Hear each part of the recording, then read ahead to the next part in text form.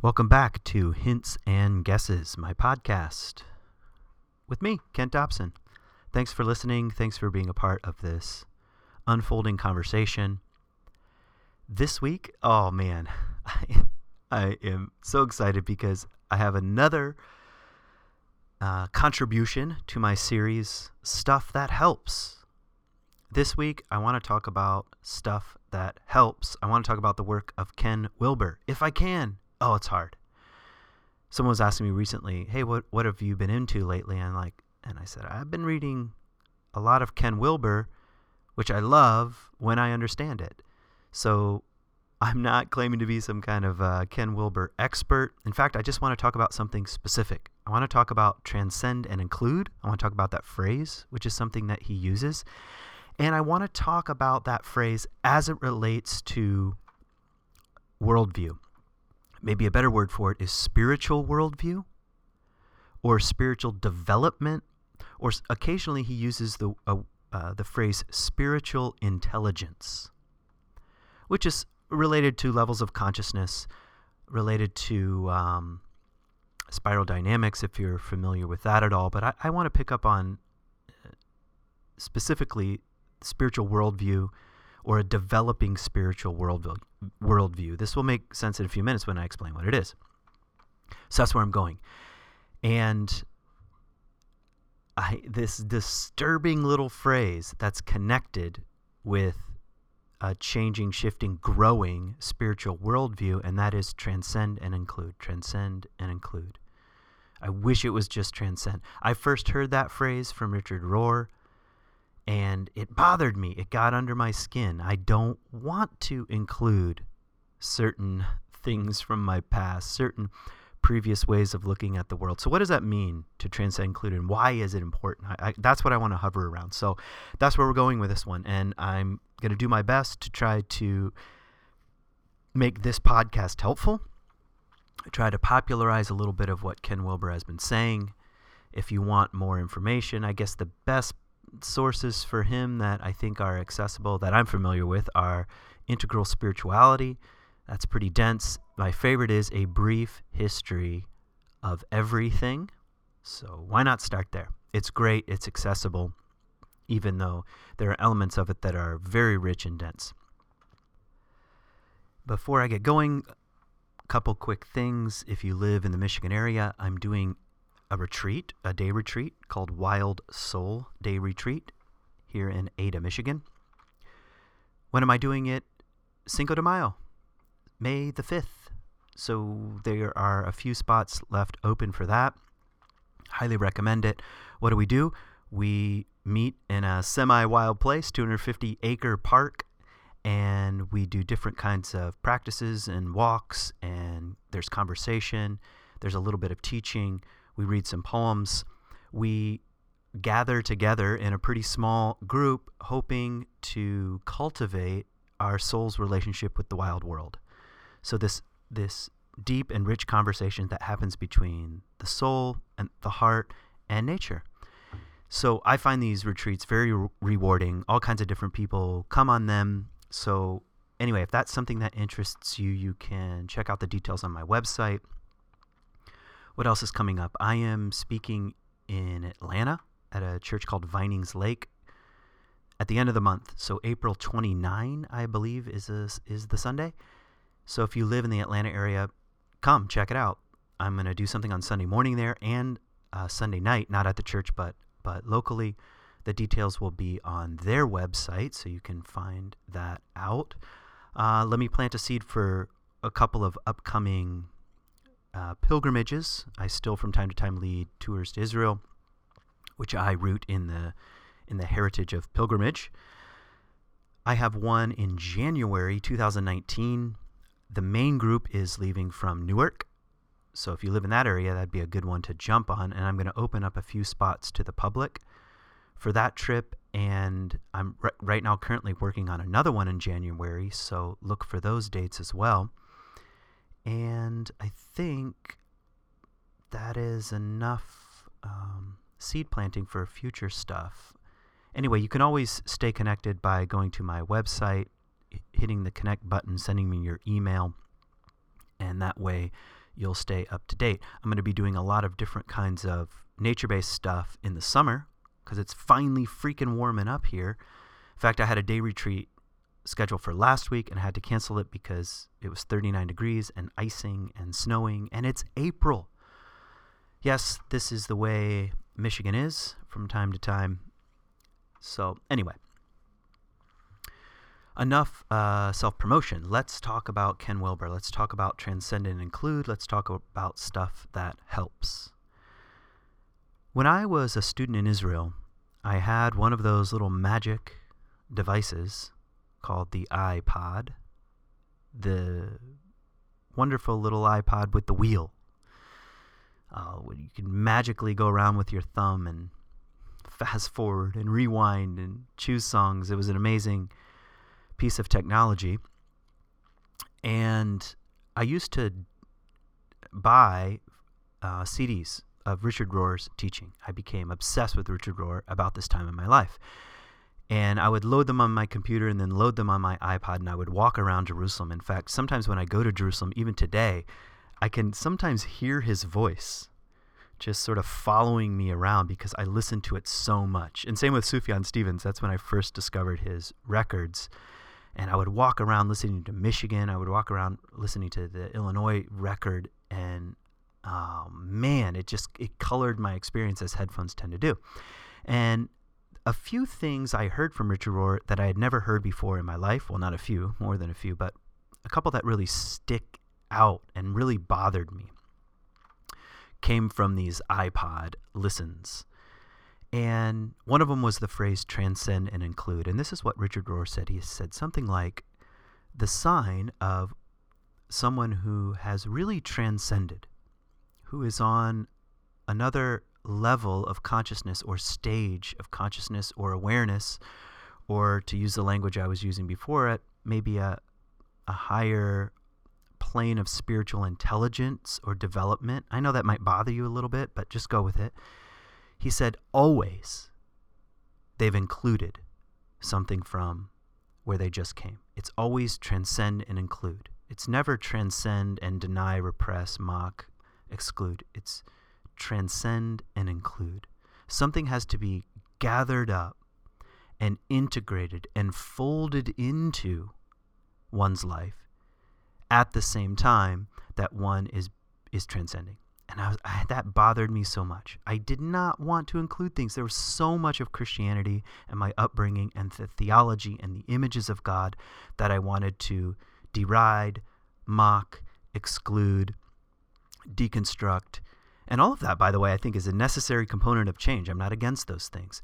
But just because you put something down, or just because I put something down and said, no way can I believe, for example, in a vending machine God where I plug in the right quarters, the right prayer, the right kind of words, and the right mental beliefs, and then the little spiral goes around and out comes the candy bar that I'm after. I cannot accept that anymore. That does need to be challenged and deconstructed. But from the level of moving on or growing up in one's journey, in other words, transcending, something of the previous way of looking at things has to be excluded. I mean, sorry, I said it wrong because I still have such a problem with it. Has to be included. What of that view of God, or that from that culture, that worldview, where is there truth, beauty, goodness that is part of who I am, that has to be carried and integrated into the next chapter or level, if you like that, of my spiritual life and spiritual growth? So I found that phrase worrisome, and it was like a thorn in my flesh. And then pretty soon I got into the work of Ken Wilber, which is where I think Richard Rohr got the phrase transcend and include. And he goes into much more detail, and he's basically laying out the same argument. Real transcendence, real moving on, looks like including. Now, by the way, if you're getting nervous, which you should be, that doesn't mean everything gets included. No, some things pass away. Some things pass through the sieve and are taken out. Some of the chaff is blown away and the wheat remains. Something like that. So that's important to name. Not everything stays. But I think one important, well, here's a quote from Ken Wilber. Earlier worldviews, are not totally wrong.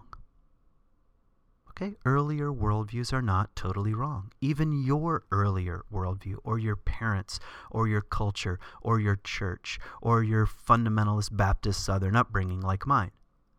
Earlier worldviews are not totally wrong.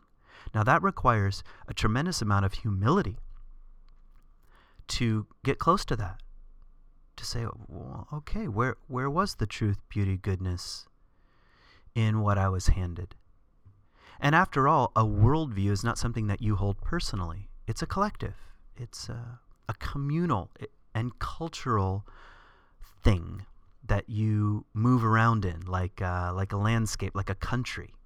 And you might live in one part of the country, but you can visit other parts that you don't visit very often. Whatever.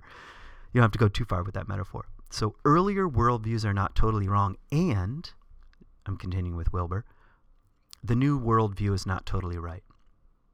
Now, this is probably one of the great postmodern insights, that my, quote, worldview is limited. It's colored by my hang-ups, background, language. Nobody has a pure view of reality. My view of reality is colored by my perception, and my perception is limited. So the new worldview is not totally right. And that's really important. I mean, how many of us have transitioned from one worldview, so to speak, to another, or even one belief to another, and immediately thought the new was totally right, whereas the previous one I just recently inhabited is totally wrong. You see this like in big extreme things when people leave, evangelical Christianity and then become a Buddhist, which if that's your path, that's great. But you can hear the inability to include when your new Buddhist worldview is totally right and the previous one is totally wrong. That's not transcend and include. That's transcend and repress. That's what Ken Wilber would say. Transcend and exclude, alienate, dissociate. And that's always the temptation. That's always the temptation. The invitation is to differentiate and integrate. So yeah, there's a differentiation process that happens. You've heard it said, but I tell you, I used to think this, but now I'm coming to this. I used to live and move and operate in the world in this way, and now I'm living and moving and operating in the world in this new way, but I'm still integrating what has come before. That's, I guess, the invitation. Just like if you're into Jungian shadow work, for example, Robert Bly, I love the phrase, you have to eat your shadow.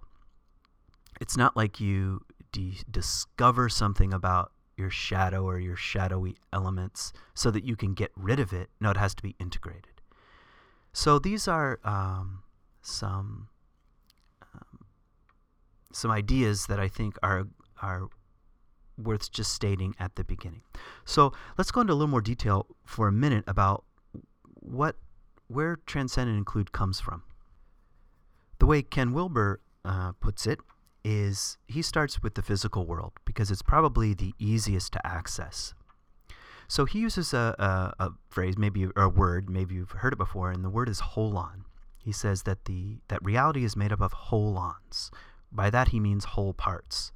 So an entity, this is what a holon is, and it's an entity that is itself a whole and simultaneously part of some other whole.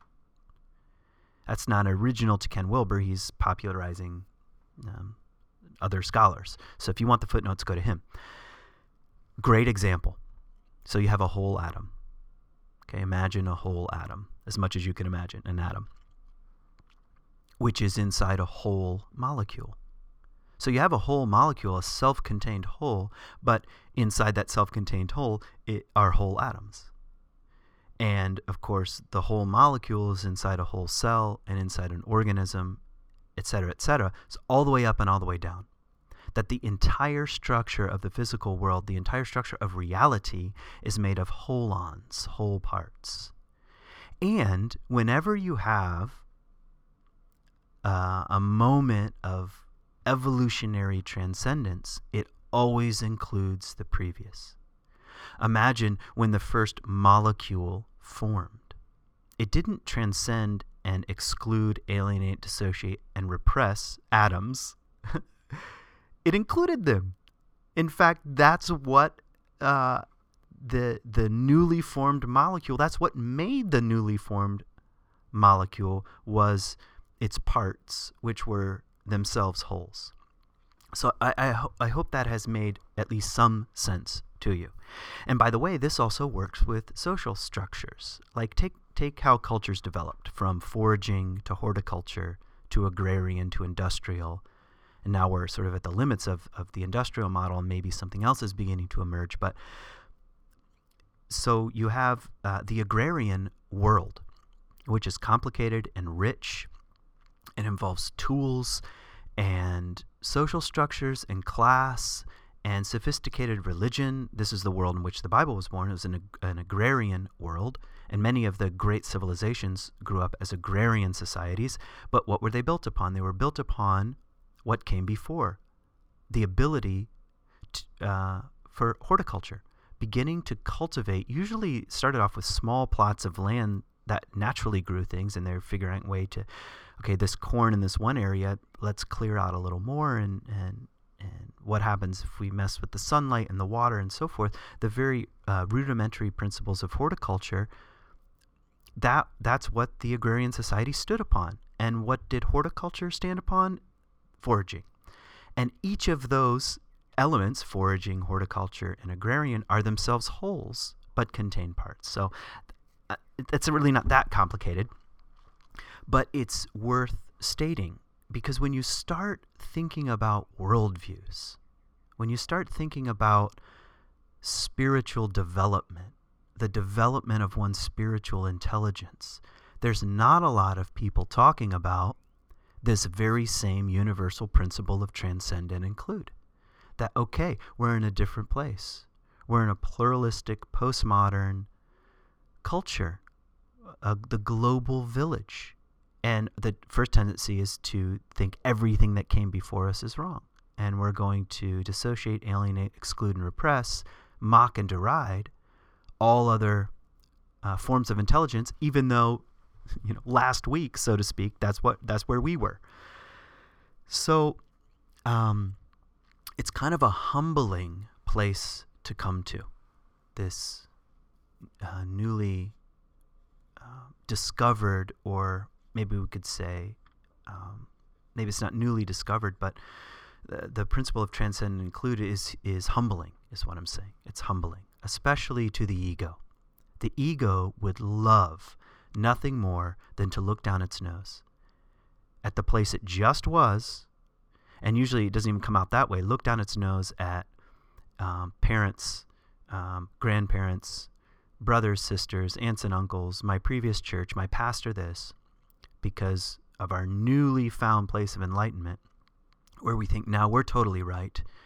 Even if we wouldn't talk like that, some part of us does, and of course those people are totally wrong. So that's the thing that I want to poke around in, and I want to talk about this, if I can, personally, because there were lots of stuff that was really bothering me inside Christianity. I'll give you some things like the virgin birth. Maybe we'll talk about that by the end of this podcast. We'll talk about this sacrificial atonement, crucifixion of Jesus. What, for example, as I started to come out from underneath heavy-handed atonement theology, then in some sense, what the heck do you do with the crucifixion? One part of me wanted to exclude, repress, ignore, say it's not important. But what about the image, the symbol, has already some depth, some truth, goodness, and beauty that has to be integrated if I'm really going to transcend into a sort of a different way of holding reality. In fact, that's probably what is a spiritual worldview. It's how we conceive of ultimate reality. That's a definition I would maintain. I got that from Wilber, really, or my reading of Wilber. A spiritual worldview is how we conceive of ultimate reality. And if that's going to grow and change and evolve, it seems to necessitate this transcend and include principle.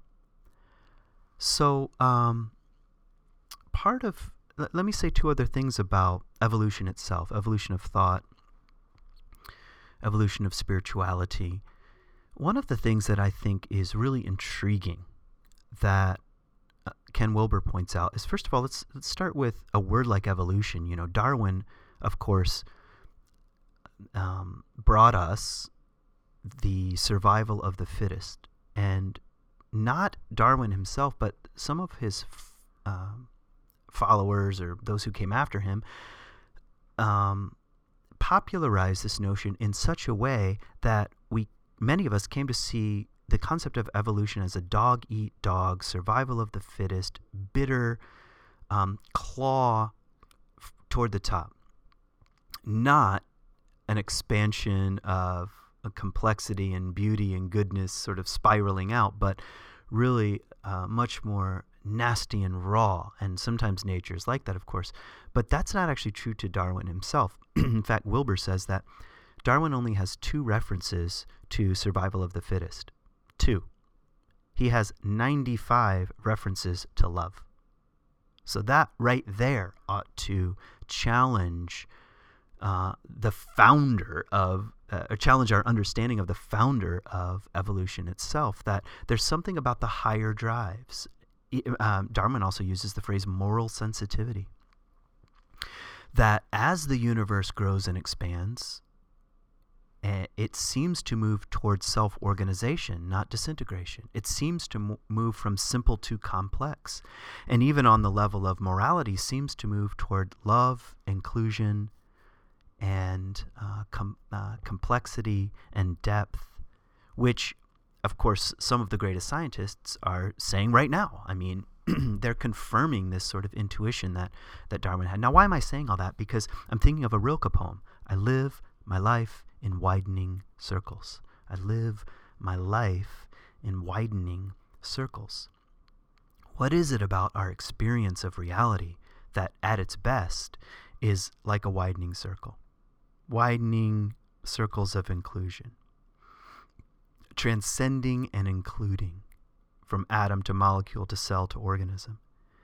And from foraging, horticulture, agrarian to industrial. Or, and now I'll get right to it, now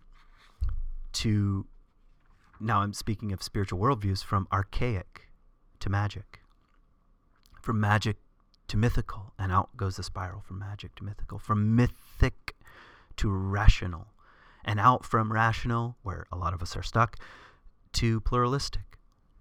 And then you can see this the spiral widening from pluralistic to integral. And I'll try to say what that is in a few minutes. And from integral to super integral, which I won't say very much about because that's a phrase from Ken Wilber that my eyes sort of glaze over when I hear super integral. But archaic, magic, mythic, rational, pluralistic, integral. This is a metaphoric or symbolic way of naming spiritual development, spiritual intelligence, or spiritual worldviews. And they all involve sort of increased levels of consciousness. But if we were to go ahead and apply the principle of transcend and include, if it's really going to be transcend and include, then something of the mythic has to be included in the rational. Something of the magic has to be included in the mythic. Something in the mythic has to include the magic. You see where I'm going? Archaic, magic, mythic, rational, pluralistic, and integral. I live my life in widening circles. So I think the invitation to those of us who care about this stuff and want to grow up, I often tell people that what I wanted most of all when I really started to look at my own existential crap was to grow up. To grow up and psychospiritually. And so that's why, in one sense, that's why I think it's worth talking about some of this stuff conceptually, because it helps create a map. And the map is not the same as the territory. The map is not the same thing as the territory. I love it when people first get introduced to spiral dynamics and they think because they've heard it, they're at a higher level of consciousness.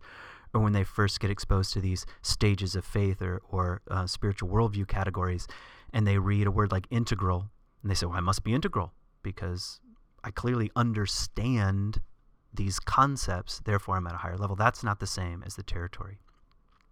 One's actual worldview, or I like the phrase center of gravity, is very subtle.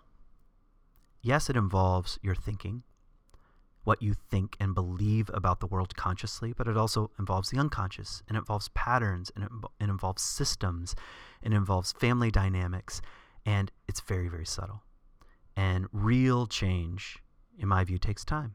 It's very, very slow, the evolution of all things, especially from the mythic to the rational, from the rational to the pluralistic, from the pluralistic to the integral. So I hope that's making some sense, at least initially, as a map. Okay, I want to say some more things about the map, but let me also introduce another Ken Wilber idea, and he says that there is a difference between a state and a stage. Okay, a state and a stage. So a stage might be something like the mythic, or sometimes he uses the phrase mythic literal. I think that's James Fowler, actually, mythic literal. But let's say your primary center of gravity is mythic. It's what your culture is all about. The symbols and stories and rites of passage and eating habits and agricultural practices are all moving around in a largely mythic world. And I'll say more about that in a couple minutes when I explain these stages. But that's a stage. But just because that's your primary center of gravity, it doesn't mean that you don't have access to what's beneath, the magic or the archaic. And it also, surprisingly, means that for all kinds of very mysterious, complex, maybe just mysterious is best, reasons, you can have a state of higher awareness. You can all of a sudden transcend, even for a moment, your mythic imagination or your mythic worldview, and maybe have a flash of the rational, or even higher in the pluralistic, or even higher in the integral. And that describes what we would call the great spiritual mystics and teachers of the past. Jesus largely operates in a mythic world, which has its pros and cons.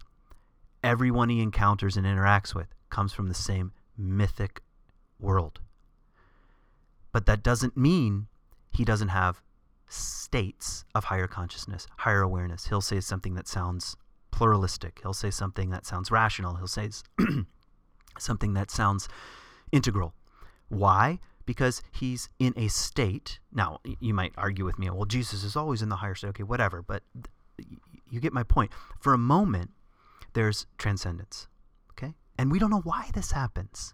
That means no matter where you are, you may, all of a sudden, you're just out on a walk and in a field, and you are taken by something, by a higher awareness, a higher level. You have a flash of insight. You see something. You see the way the world really is for a moment, and you're at a different, higher level of consciousness, even if it's for a moment. But that's a state of awareness or consciousness. That's not a stage. You can quickly go right back down to the stage. And probably what these sort of encounters and moments do for people is sort of grease the wheels. And they grease the wheels of change. And they quicken these mystical, numinous experiences of higher states of consciousness, quicken the process of change, of moving to a different stage altogether, from the mythic to the rational, from the rational to the pluralistic, and so forth. Oh, I'm getting so excited about this stuff. I really, really love this stuff. I hope I'm not losing you. But if I am, you can listen to it again, or you can pick up Wilber's book. He's my corporate sponsor right now, Ken Wilber. All right. Now, let me see. Let me just say a couple things about how I'm using these stages. Let's hang out just for a second on the magic, the mythic, the rational, and the pluralistic. So, starting with the magic, what do we mean by that? There was a time, an era, an age where most cultures seemed their center of gravity seemed to be magic or magical. And what did they mean by that? What they meant by that was that an individual can alter reality by thinking or by simple rituals. That there's some kind of, in some ways it's a more egotistic frame. In other words, as the egocentric consciousness develops, on a cultural level, it tends to look like sort of magic. What I do affects the weather, affects my state of health. So if my mom gets sick, maybe if I did a kind of magical ritual down by the creek, she would get better. Or if I failed to do the magic ritual down by the creek, then that would cause, in a very direct way, my illness or whatever, or my mom's illness or something like that. That's a magic world. And by the way, in case you think, well, it's definitely not me, I'm not above that. No, it's in our psyches, our earlier stages. Remember, nobody grows up totally out of these things up into higher and higher planes. The spiral works all the way back down. Something of the magical lives within you, in your own childlike self, because that's part of how we evolve and develop as human beings. Every little kid thinks magically on one level. And this is where stories like Walking on Water, very attractive to more of a magic-oriented mindset or worldview. So that's a little on the magic. The mythic, again, I said before, is the world in which the Bible was born. And I love myths, legends, stories, that kind of thing. And that's a dimension of the mythic. But what the mythic, according to Wilber, tends to emphasize is that the stories are literally true. And I would actually argue with him a little bit that. I mean, I'm sure he would take me to task, but this is what Wilber says. The mythic tends to be a little more literal, and that the stories actually happened. We're talking about an actual virgin birth, etc., things like that. And the growth in consciousness expands from egocentric to ethnocentric, and therefore group identity matters more than anything else in the mythic world. That's where you get things like, quote, the chosen people. Tribalism. My tribe's better than your tribe because my God's better than your God, and gods are very geographical in nature. So that's a little bit of the mythic worldview or spiritual intelligence. Again, it lives in you, it lives in me. And just a kind of a side note, Wilber I don't know how he makes up these statistics, but he says 60 to 70% of the world's population are still at this level, the kind of mythic or mythic literal level. And what happens next? What's the next? If one begins to transcend the mythic, they find themselves in the rational, and where you have the capacity to take a larger view of things. You have more of a third-person perspective. You begin to think about universal humanity and not just specific tribalism.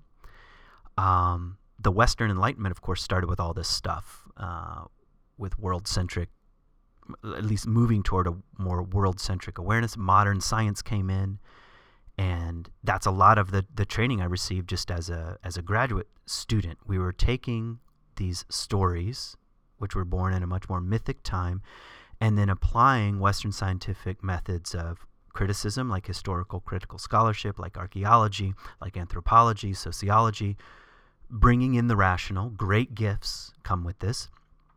And that's where, we also started pulling the whole thing apart, deconstructing the thing. That's a great gift of the rational mindset. Of course, you have deism beginning to enter in. This is the thing, the founding of America. And by the way, what I would consider the quest for the historical Jesus, which occupied a huge part of my life. I just was obsessed with the real Jesus. If I could just get to the bottom of the well and peer into the water, I would see not my own reflection, but I would see the real Jesus. That is a very fruitful path to go down, but nobody gets to the bottom of the well. But that's the great gift of the rational mindset from a spiritual worldview point of view. You go on this path.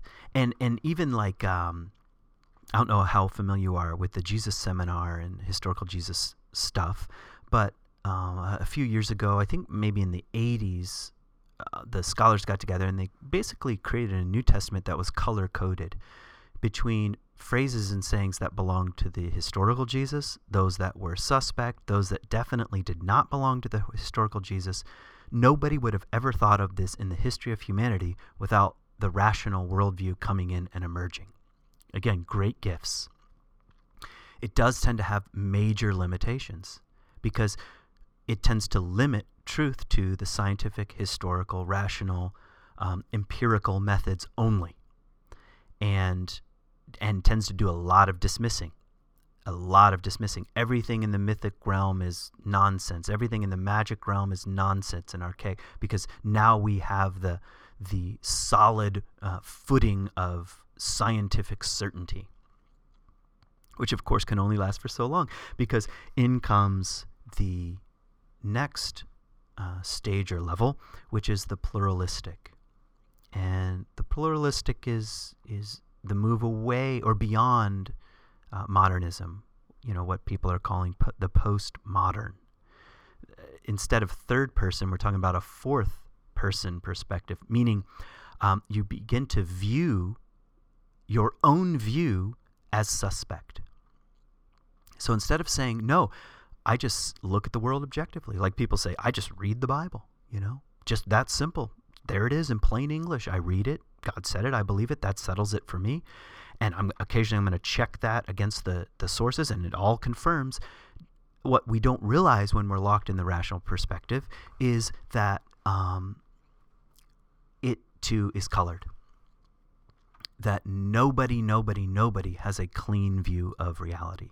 It's always colored by hang-ups and language and what we cannot see about the way we see. And this is the pluralistic coming in, which tends to really mess with the world.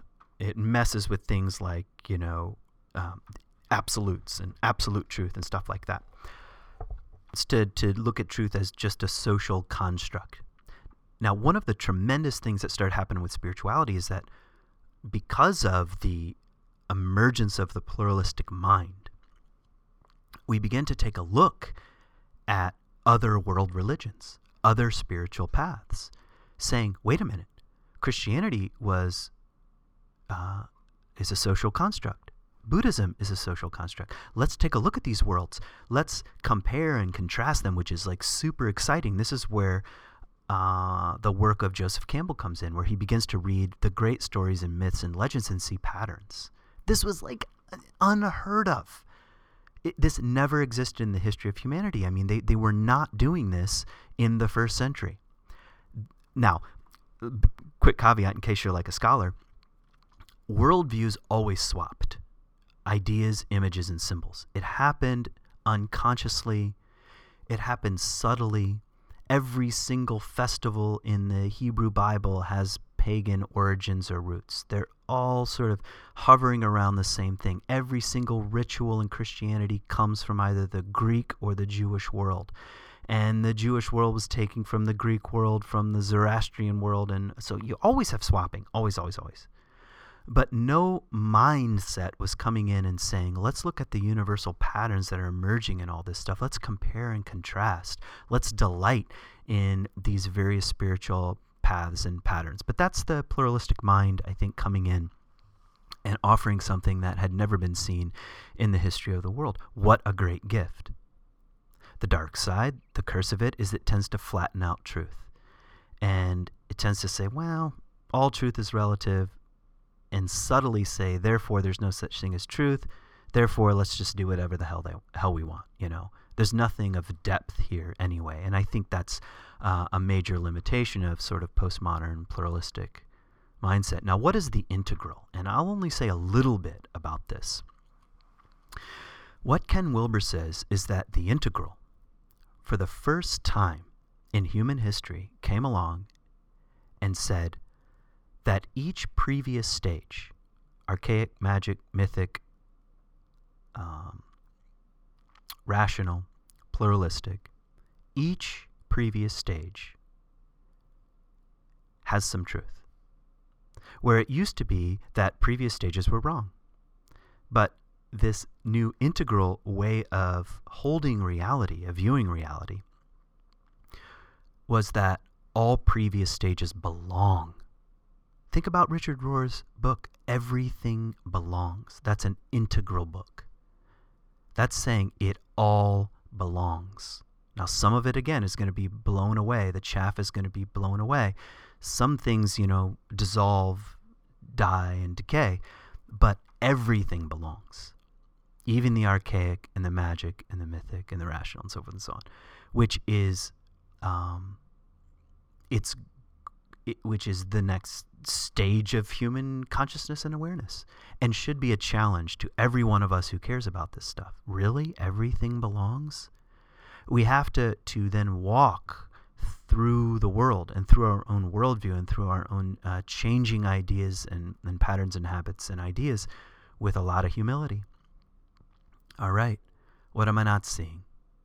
What am I not seeing about the thing I'm deriding and mocking? What am I not seeing about the ancient perspective on fill in the blank? What am I not seeing? Okay, let's use some concrete examples and personal examples. Let's take the notion of the virgin birth for a moment. The virgin birth comes out of the mythic world. How do we know that? Because the story of the virgin birth of Jesus is only one of many, many, many virgin birth stories. In fact, it seems to be the case that almost wherever you have an important and radical figure being born into the world, you have some kind of mysterious divine intervention in the form of birth. And again, even in terms of the Hebrew Bible, every single major story involves some kind of mysterious conception.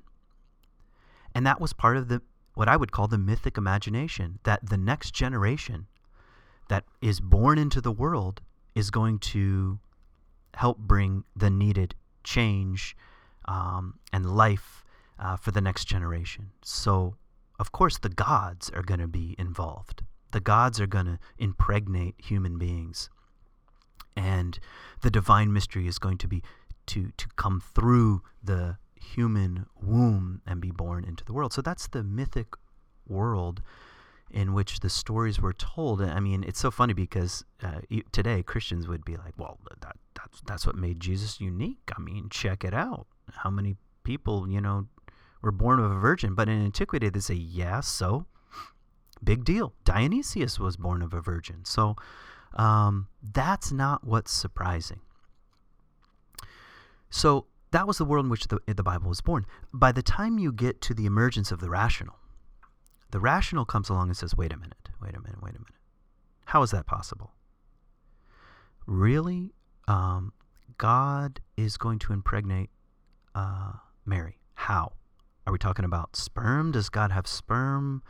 How does that work? And because the rational bows down at the altar of the scientific, then of course a good portion of the Christian community would say it has to be literal. Of course, that's exactly what happened. The sperm of God, the Holy Spirit or whatever, was involved in the process. And we're talking about an actual egg, and that was actually formed in the womb. And I don't know, and then you start getting down to the DNA level, which is a problem for Christian theology, because Christian theology says that Jesus was fully God and fully human at the same time, which is a paradox. How does that work on the level of DNA? Either there's human DNA or there's not. I mean, is there divine DNA? What? Or, and you see where the tension begins to arise. And then you have the major fight in Christianity, that The stories have to be literal. They have to be literal for them to be true. Why are they saying that? Because that's part of the emergence of the rational, of the worldview of the rational mind. Truth is historical and literal, which is a major evolutionary leap from the mythic, which doesn't really need that. I know I said before that in the mythic world, according to Ken Wilber, they tended to believe these things are literal, but they also didn't tend to ask if they were literal. They didn't have those categories. It's like once the category emerges, then the question emerges.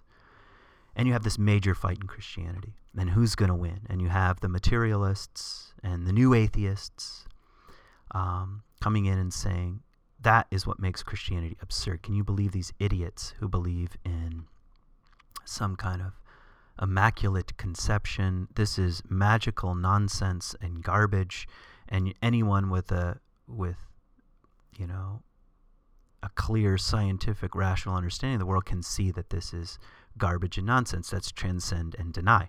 Now, the fundamentalists on the other side were basically saying this, like sticking to their guns. No, we agree with you. It has to be literal. We're saying it is literal. And then you have like books coming out, arguing for the scientific, trying to verify the Gospels, trying to verify all these stories, trying to verify the virgin birth, all this kind of stuff. So it probably didn't, the arguments don't seem to be serving Christianity very well, but that's just part of what happens in the process of evolution. Things get very tense, and change is difficult, and change is hard.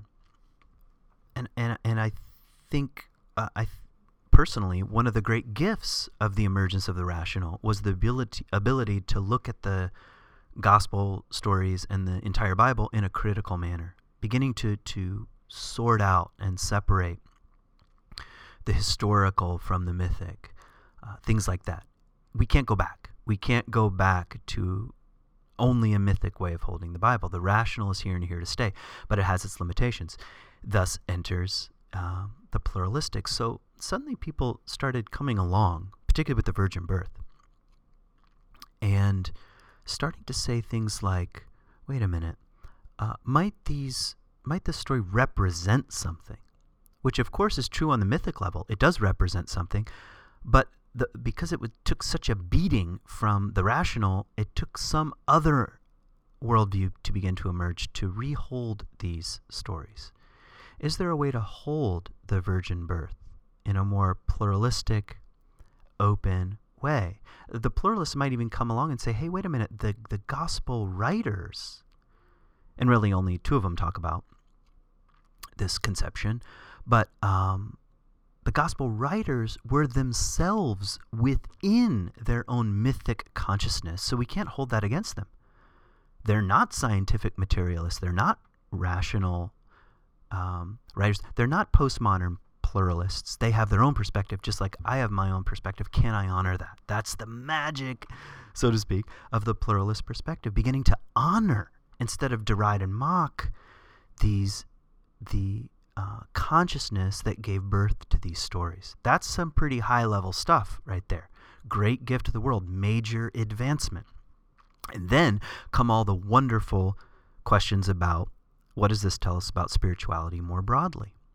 What does this tell us about, why are there stories of the virgin birth? Does it point to something? Does it point to something on the level of the psyche? Does it point to something, some pattern in culture about how change happens? This is the beginning of the pluralistic perspective. And of course, if you're going to read the story from an integral way, you're going to want to go on a hunt for the reality that these previous levels belong.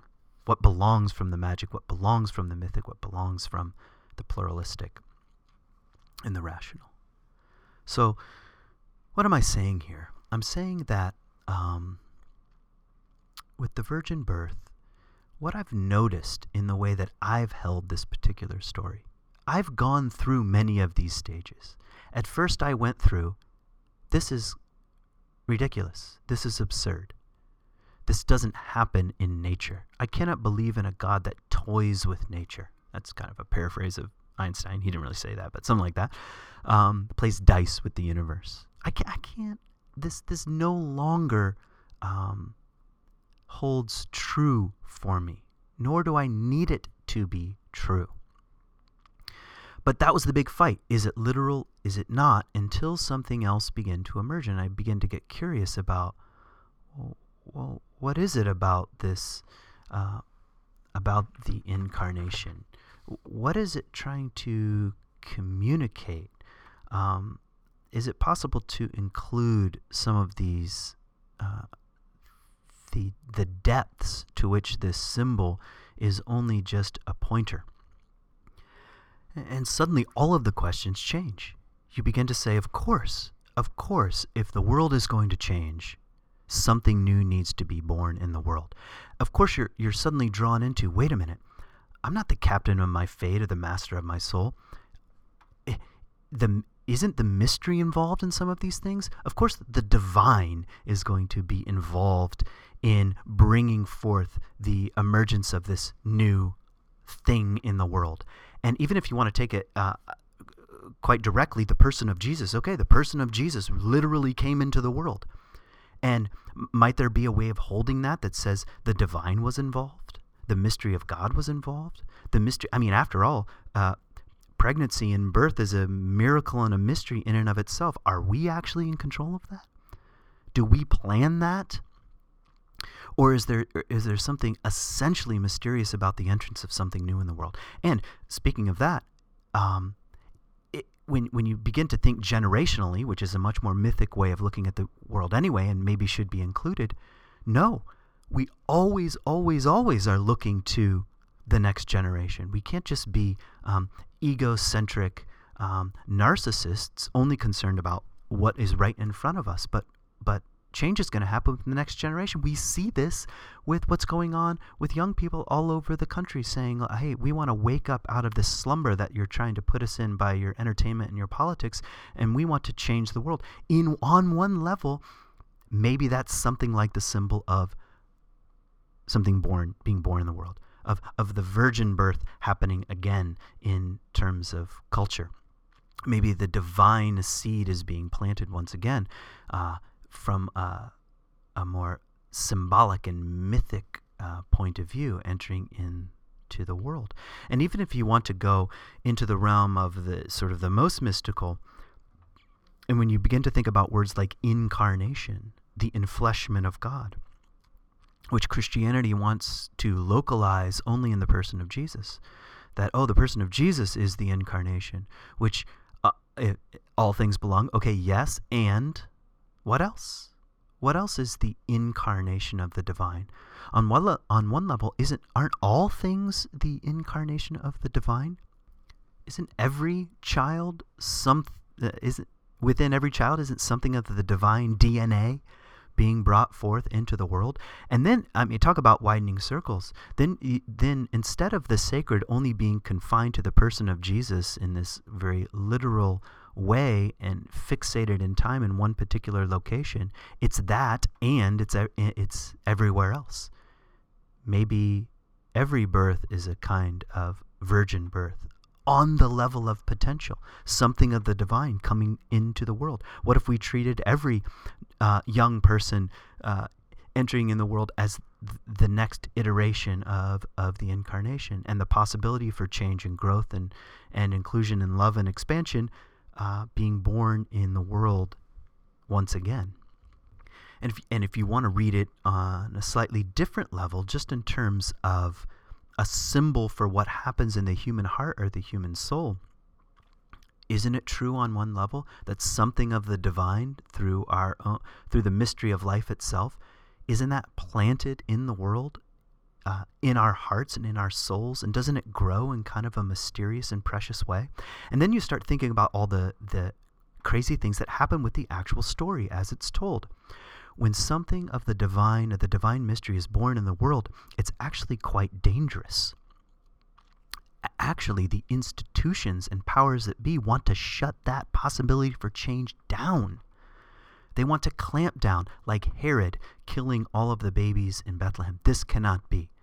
This mysterious birth of a king cannot happen. that's what happens when something new begins to emerge, something life-giving begins to emerge. The powers that be shut it down, say, we don't want the world to change. We want the status quo to remain exactly the same. Isn't that the story of Jesus? Or it's Caesar saying, no, the world has to remain organized and taxed. And the whole social structure has to remain the same. We can't have the birth of a new king, the entrance of a new way of being in the world coming in and disrupting the system. So isn't that the nature of change itself? The mystery of God or the mystery of the divine being planted in the world again, and when it begins to emerge, it's in danger and might cause serious disruptions to the status quo. And everything about birth, you start thinking about the symbol or the image of birth itself, it's perilous. It may or may not happen. Circumstances like there's no room in the inn, or where are we going to live, or so-and-so is after us, or how are we going to make a living, and traveling and uprooting your family and moving around. Aren't all of those things quite telling for the way goodness, truth, and beauty grows in the world? Much of the world wants to turn against that and shut it down. So this is beginning to hold the story in a more integral fashion, a more pluralistic fashion, but trying, I think, also to include the insights of these previous stages, to transcend and include, to in a very humble way, try to pick up what's helpful from the past. I think about, and probably the most dramatic one, of course, is the crucifixion itself. I was raised in a world where, a very almost magic world, where the magic blood of Jesus needed to be wash my heart away to make me pure again. That's very magic oriented, and coming up from that into the mythic realm, that something of my own life is not worthy and has to be atoned for, covered up with the blood of Jesus in a kind of a magical transaction. And of course, once I'm in the magical transaction, I'm in the right group. I'm part of the right tribe, and everybody else is part of the wrong tribe, and beginning to divide the world up, which of course Wilber says this is where 60 to 70% of the world's population is still stuck at this kind of psycho-spiritual level. And but it's not the only level. As the rational begins to emerge and begins to challenge some of these ideas, begin to say, wait a minute, because this was happening for me personally, I can no longer accept this as a view of God. It no longer rings true. I can't see the divine as some sort of bloodthirsty tyrant that can't look at his own creation because they're so unworthy, because they made a few mistakes and they lie and they cheat on their taxes or whatever. I mean, and the consequences of all that is that he has to torture people for all of eternity. No, this does not make sense. This is not to be held any longer, but has to be let go. And in many ways is a corruption of the original insight anyway. But the rational comes in and begins to say, this is maybe not the only way of holding the story of the crucifixion. And I think for me at least, I begin to see the crucifixion as kind of a social consequence. This is what happens when prophetic people like Jesus, who I believe is a real person who really did many of the things that are in the Gospels, begins to speak the truth against power, speak the truth to power, speak love to power. This is what happens when he begins to dine with sinners and tax collectors and prostitutes, disrupting the entire social order. An entire social order that is predicated upon who's in and who's out, who's a part of the chosen people and who is not. Jesus comes in and like a thorn in the flesh of the socio-political establishment, just by eating with people, dining with people, and healing people and touching people like lepers and women who are bleeding, and the whole thing gets turned upside down. And one of the great gifts of this reading is situating the story in a very historical situation where the rational mind is very much involved, and the rational worldview, this stuff really did happen. He really did walk around. He really did disrupt the social order, and the powers that be could not handle it. Now, you can also, by the way, at the same time, hold the Gospels in a complex way and say not everything that's recorded in there literally happened, but with tools of historical critical scholarship, we can try to decipher what's historical and what's not. But definitely a guy was killed outside Jerusalem. And why was he killed? What did the sign indicate? That he claimed to be a king, which is a crime against Caesar. And all of a sudden you realize, wait a minute, Jesus wasn't the only one who was crucified as a zealot or a revolutionary or one who defied power. In fact, Josephus tells us a story where 3,000 Pharisees were crucified in a single day. And all of a sudden you start seeing Jesus as special and not so special at the same time. This is the entrance of the rational. And you start thinking about the crucifixion differently. You start running it through a socio-political lens, which is an enormous, monumental leap in worldview. And can, by the way, from this transcendent include point of view, include some of the insights of the previous levels. And but that's where I thought the juice was for a long time. This contextual, rational reading, and of course looking down my nose at previous ways of holding it until something else very slowly began to stir. And maybe it was pluralistic. I'm not trying to claim to be at some super high level here, but I began to not find the either or literal, not literal questions compelling anymore. They lost their power. They lost I lost interest, and I began to want to look behind them. What did these things symbolize? What does the pattern here symbolize? Why do we see this pattern of death and resurrection in other places in the world, in other stories, in other myths, and other legends? What is it teaching us about the way psychospiritual change happens, the way transformation happens? Maybe there's something to the essence of the story that is not about the death and resurrection of Jesus, but the death and resurrection of all things, about the death and resurrection of worldview. I used to think, but now I tell you. I used to want a Messiah that's going to come in and kick ass and save me and kill everybody else, because my socio-political environment and culture, mythic culture, has been holding out for this. Suddenly that loses its power, and you start to realize, wait a minute, maybe this is to happen in me.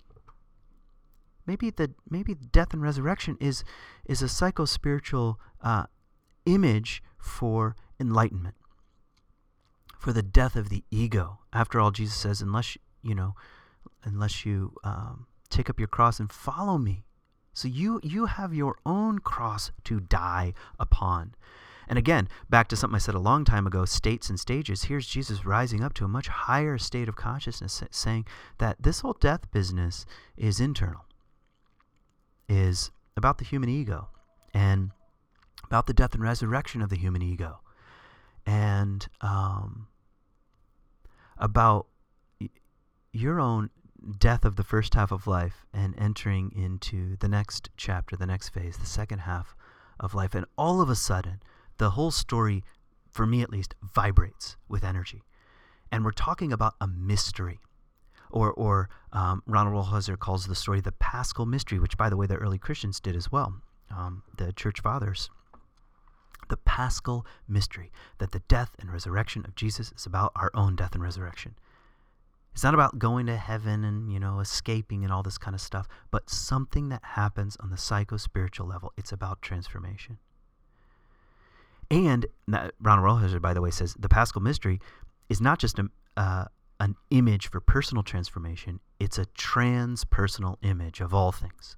All things pass through death and resurrection, which applies directly to what I'm saying about all these stages and levels of consciousness. In one level, it's all death and resurrection. It's the death of an old way of being in the world and the resurrection of something new, even as something of the old gets included. death, and resurrection, or the life, death, life cycle. The life, death, life cycle of all things, of nature, of reality. And the invitation is to say yes to the Paschal mystery, is to say yes to the creative and sometimes scary ways that we pass through these things, where it really feels like we're dying. If I let go of this, I'm going to let go of everything, which is what happens when you start leaving the mythic world of Christianity. We say, if I have to let go of this, or if I have to let go of the literalness of this, I'm going to die. And on one level, you're right. You're going to die. It's going to hurt. You're going to hurt people around you. You're going to hurt your family and your culture and your society and your institution. It's going to fall apart, which is exactly what the image of the story of Jesus is about. That's what happens to him. His family rejects him. His disciples run away. The religious establishment mocks him, and the political establishment kills him. So don't be surprised when this is happening in you and to you, because this is the way of transformation and change. And yet, there seems to be, the world seems to be, back to Rilke, a place of widening circles. That although this passage through these things hurts, you can live your life in widening circles. Expansion, growth, and truth, beauty, and goodness can grow instead of shrink into more and more smallness, narrowness, like you're, circling the drain, which is often the temptation, which happens as a result of transcending and denying, excluding, deriding, and clinging too tightly to whatever given worldview you find yourself in. So I don't know. This podcast is getting long. Let me end with some questions. They really come from Wilbur, some ideas here. Here's something that you might want to ask. What was adequate from earlier stages? Really, if you were to honestly, on the level of the mind, thinking, and the level of the heart, what was adequate? What was a gift? And what's more adequate now? That's probably the most gracious way of growing up. What was adequate from earlier stages, and what's more adequate now? In other words, what truth, beauty, goodness was present in earlier stages? And what truth, beauty, and goodness is more present now? That takes swallowing hard and holding things loosely, and even holding your own perspective loosely, I think. And even a simple acknowledgement that, again, or a reminder that what came earlier is not totally wrong, just like what is emerging now is not totally right. That keeps you on the path of being able to ask something like, what was adequate from sort of previous stages? So I think that's about as far as I want to go with this particular podcast. This one was a hard one to make, really, to tell you the truth. And I feel like I could, make it 4 or 5 times and still just be sort of scratching the surface. So at the very least, as always, I hope you heard something in here that you found helpful.